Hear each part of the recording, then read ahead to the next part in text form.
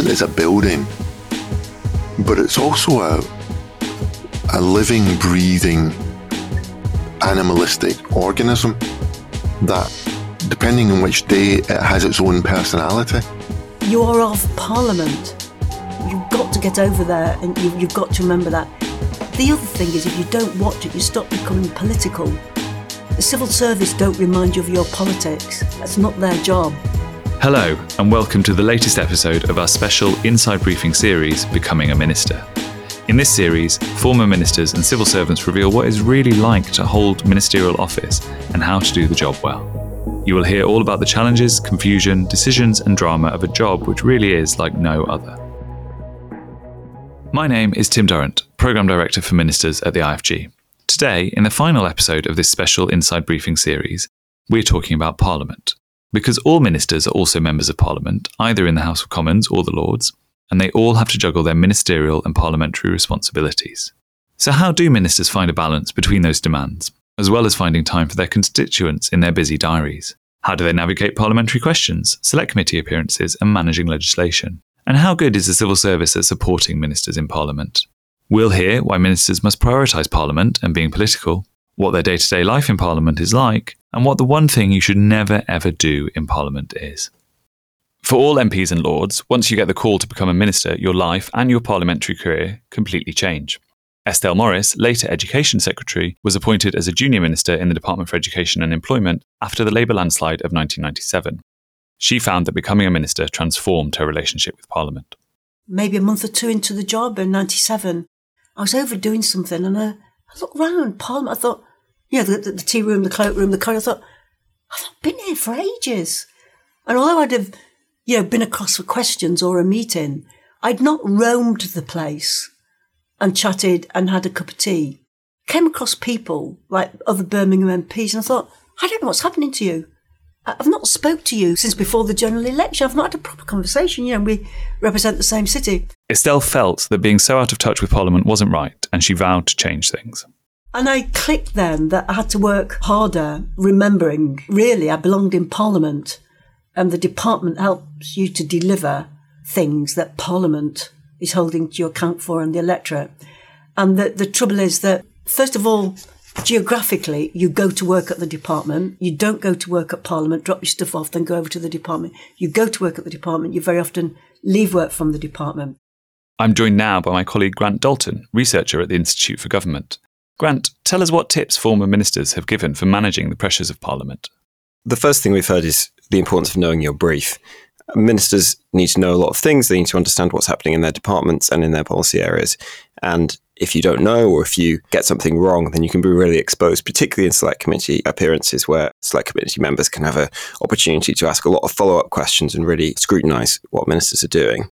Ministers need to try and be and sound human. And I think the best ministers at the dispatch box are relaxed. They'll tell jokes. They'll also connect with some of the stories and questions they're hearing. What are the different types of ministerial roles that involve spending the most time in Parliament? So there's a difference between junior and senior roles on this. So junior ministers often spend more time, I guess, doing the grunt work in Parliament of getting bills through the House, of things like Westminster Hall debates, perhaps the less glamorous side of the ministerial job in Parliament. The other thing that's worth mentioning on this is some particular ministerial roles which spend a lot of time in Parliament. So those can be the whips in both houses, who are in charge of party discipline, making sure the party wins, votes in the Commons and the Lords, and spend a lot of time in the House, and the leaders of each house, leaders of the House of Commons and the House of Lords, who will spend a lot of time in Parliament as well, making sure that the government's business gets through and doing the kind of organisational work of a government in Parliament.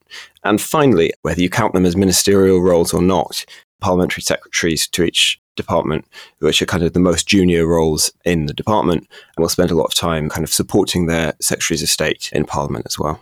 And we've heard, haven't we, that both being a PPS, a parliamentary private secretary, and a whip are good training grounds for ministerial roles. Yeah, absolutely, because they mean you get to know the party. So each whip, for instance, will have a kind of a flock, so-called, of MPs who they are tasked with supporting and also making sure that they turn up to vote. So you get to know lots of your fellow MPs. You get to know specific departments that you might be working with on legislation.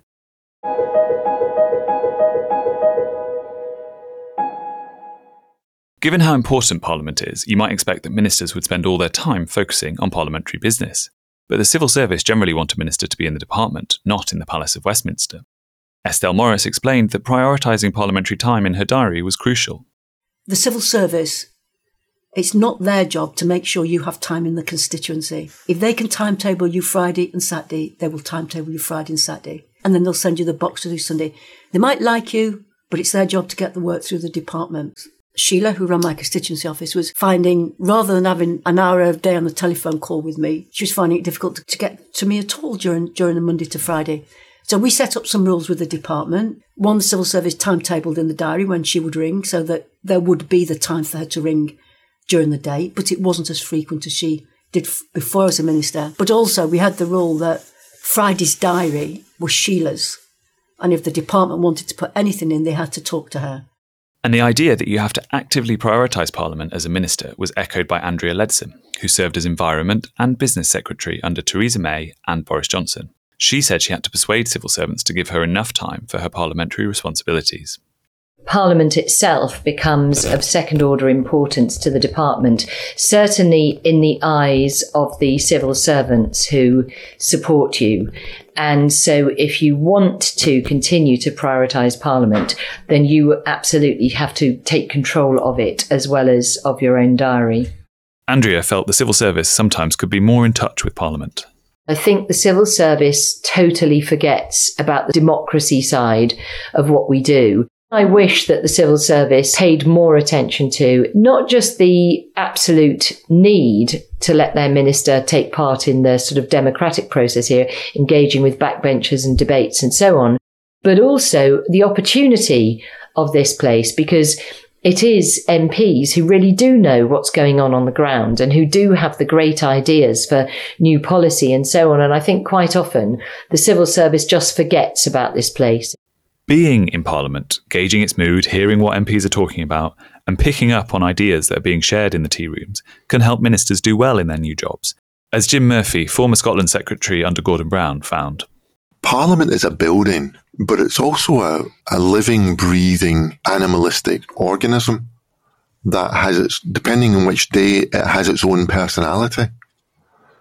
And you've got to be able to anticipate where Parliament and the Chamber is going to be on any given day, based upon a multiplicity of external events and what time of year it is and just what mood and where we are in the political cycle.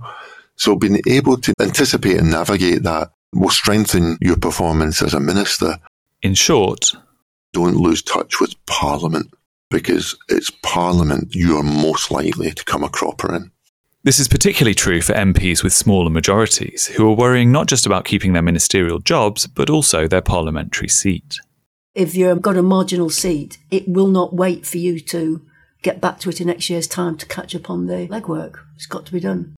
And so the other thing is a sense of nervousness about not having a job. Knowing you are statistically quite likely to lose your seat at the next election gives you a frame of mind which is different than if you've got a 20,000 majority. As well as a source of worry, Parliament can also be quite fun. Many MPs use jokes to lighten the mood in the chamber and get colleagues on side, even when they're at the expense of the Speaker, as Andrea Leadsom found. John Bercow was in the chair and saying that if someone were to call someone a stupid woman, they should really apologise. Thank you, Mr. Speaker. I would just like to ask, after your finding there that individuals who are found to have made unwelcome remarks should apologise. And so on a point of order, I asked him why it was when he called me a stupid woman, he didn't apologise. Why it is that when an opposition member found that you had called me a stupid woman, you did not apologise in this chamber. Anyway, it amused me. So why does Parliament matter so much to ministers? Grant. I think for a lot of ministers, Parliament is their home. It's where they feel more natural. You know, it's where everyone has started their parliamentary career before they became a minister. It's also a way of connecting with constituents, connecting with the people they serve and their expectations. And I think that's really important for a lot of successful ministers to actually constantly keep in mind kind of the people they've been elected to serve and what the expectations of the public are in how they do their jobs. One element we haven't talked about yet is legislation. Grant, what role does a minister have in taking legislation through Parliament?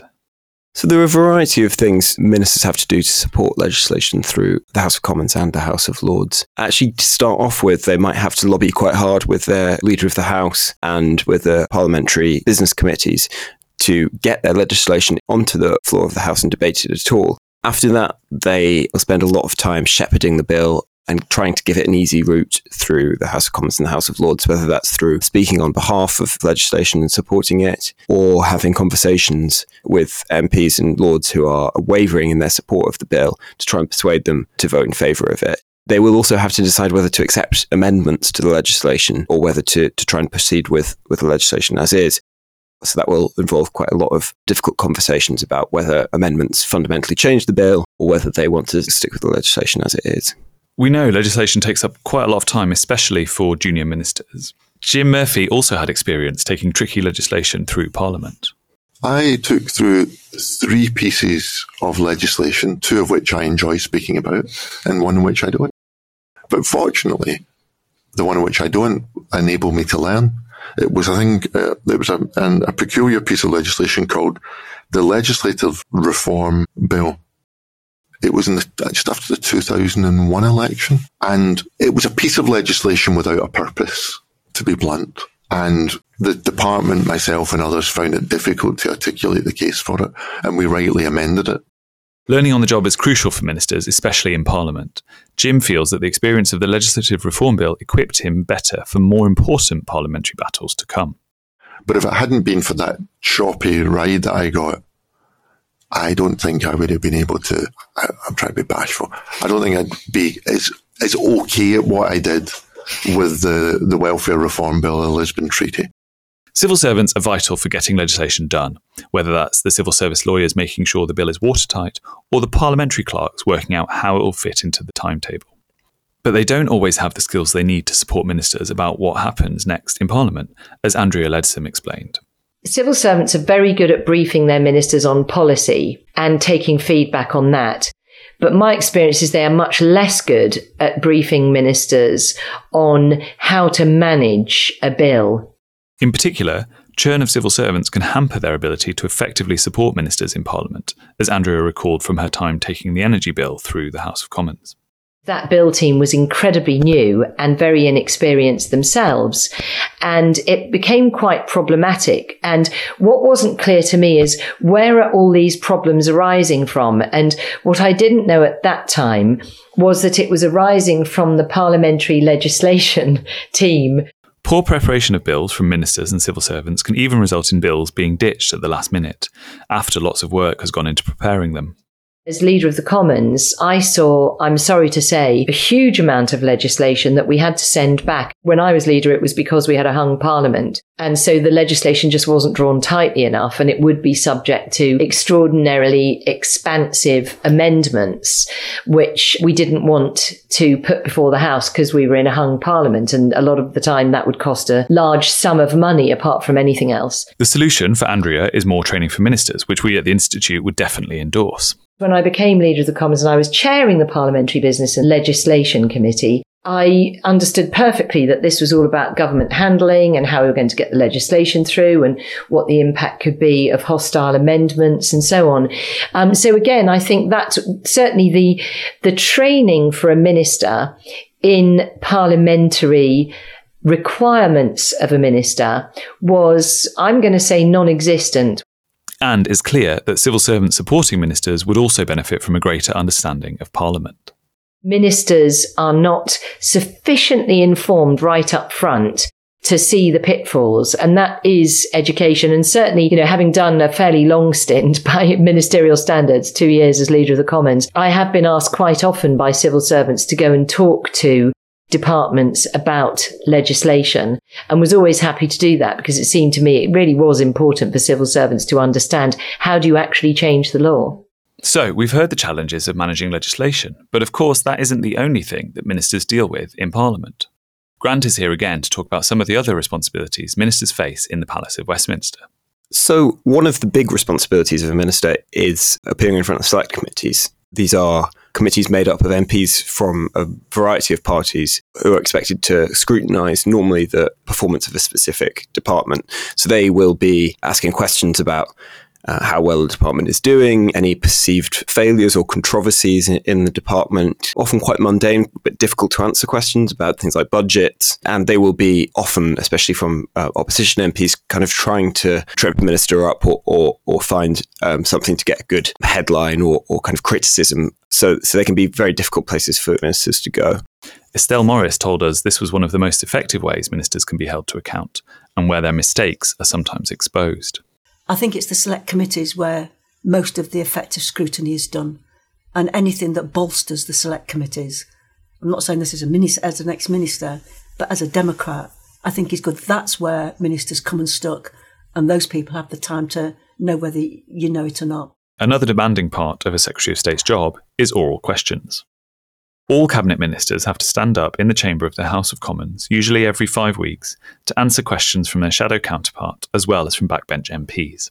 This can be a pretty stressful time for ministers and require them to improvise. Thank you, Mr. Speaker. I'm reminded of the old adage that the SNP had invented the light bulb. The Secretary of State would call it a dangerous anti-candle conspiracy. The reality is, in 1997, his manifesto opposed devolution. It said it would create strains which could well pull apart the Union and risk rivalry and conflict between these Parliaments or Assemblies and the Parliament in Westminster. His 2019 manifesto committed to a deposit return scheme to incentivise people to recycle plastic and glass. So why is he working so hard to fulfil the vision of 1997 and not his commitment of 2019? Former Business Secretary Andrea Leadsom said oral questions were a key part of her job and a good opportunity for civil servants to learn about the demands of Parliament as well. One thing I really did focus on, again, as a minister, was whenever there were oral questions here, I would get as many of the policy teams and the private office to come over and watch from the public gallery as I could. Jim Murphy, on the other hand, said oral questions weren't actually that effective as a scrutiny tool and that ministers always had the advantage. I think oral scrutiny is insufficient in that I always found it easier to be the minister answering the question than when we were in opposition being the Shadow Secretary of State asking the question. The minister has the last word. The minister has a folder full of briefings. The minister spends all day talking and should have nimble fleet of footness. Even if they're not the best tool for scrutiny, oral questions can still be nerve-wracking. For Estelle Morris, they required a lot of prep in advance. You've got to know the detail. If you know your area, I think you manage. I think it's proper and it's okay. But you can't fly by the seat of your pants in it. There's always some MP got some constituency case that disproves the generality of what you've just said. Or, you're announcing £10 million, but they've not had any extra money for 10 years. What I think I'd say is, from the minister's point of view, you've got to know enough to have shades in your answer. Estelle felt that the lines to take prepared by civil servants weren't always what was needed. Ministers need to be able to speak off the cuff at the dispatch box sometimes and to have a frank conversation with MPs. If you go in with the lines to take approach, you'll feel uncomfortable and you won't have a proper discussion. So I always felt with questions in the Commons and the Select Committee that prepare as though it's the most important exam in your life. Go in there knowing what you're going to say. Oral questions are especially hard when you're coming into an area you aren't expert in. Estelle spent the first 6 years of her ministerial career in education, but was then offered a role in the Department for Culture, Media and Sport. She found that working on new issues where she didn't have as much expertise was hard work. I had to work harder because I would sometimes be standing at the dispatch box. I was really aware of the limits of my knowledge. And more than that, I was aware of the limits of my confidence in answering a question that I didn't expect to come up. On schools policy, I'm not saying it's all the time, but most of the time, if I get a question that I didn't anticipate, I either know I can say, that's really interesting, I don't know, because it's all right to say it for that issue, or I can show some understanding. But to be honest, I knew the framework in DCMS. Being questioned at the dispatch box as a minister can be difficult, especially in a new area. For Estelle, this is an argument to leave ministers in their jobs for longer. Certainly a message we at the IFG would endorse. Sometimes I was almost dreading the next question. I thought, if this questioner takes this on one more stage, I'm into waffly answers, and that's not good. So it's not as easy. I wasn't there as long, but that's an argument for not moving people about as much, to tell you the truth. I picked a lot up, but I was never as confident or as at ease as I was in another department. Jim Murphy had some advice for new ministers on how to cope with the demands of speaking on behalf of the government in the chamber. Lots of people only go into the chamber when they want to speak. A new minister should go into the chamber because they want to listen. Listen to how more experienced ministers are handling questions. Listen to the tempo of how questions are asked. Listen to the tempo in which ministers occasionally answer and often respond to questions. Just imbue the culture and by osmosis absorb the practices. Take advice from some old hands. But for Jim, there was also one thing you should never do in Parliament. Never, ever, ever, ever lie. And if you do make a mistake, immediately correct the record. I know that's out of fashion at the moment, but if you're a new minister who wants the chamber to have high regard for you, it really is compulsory to correct the record immediately.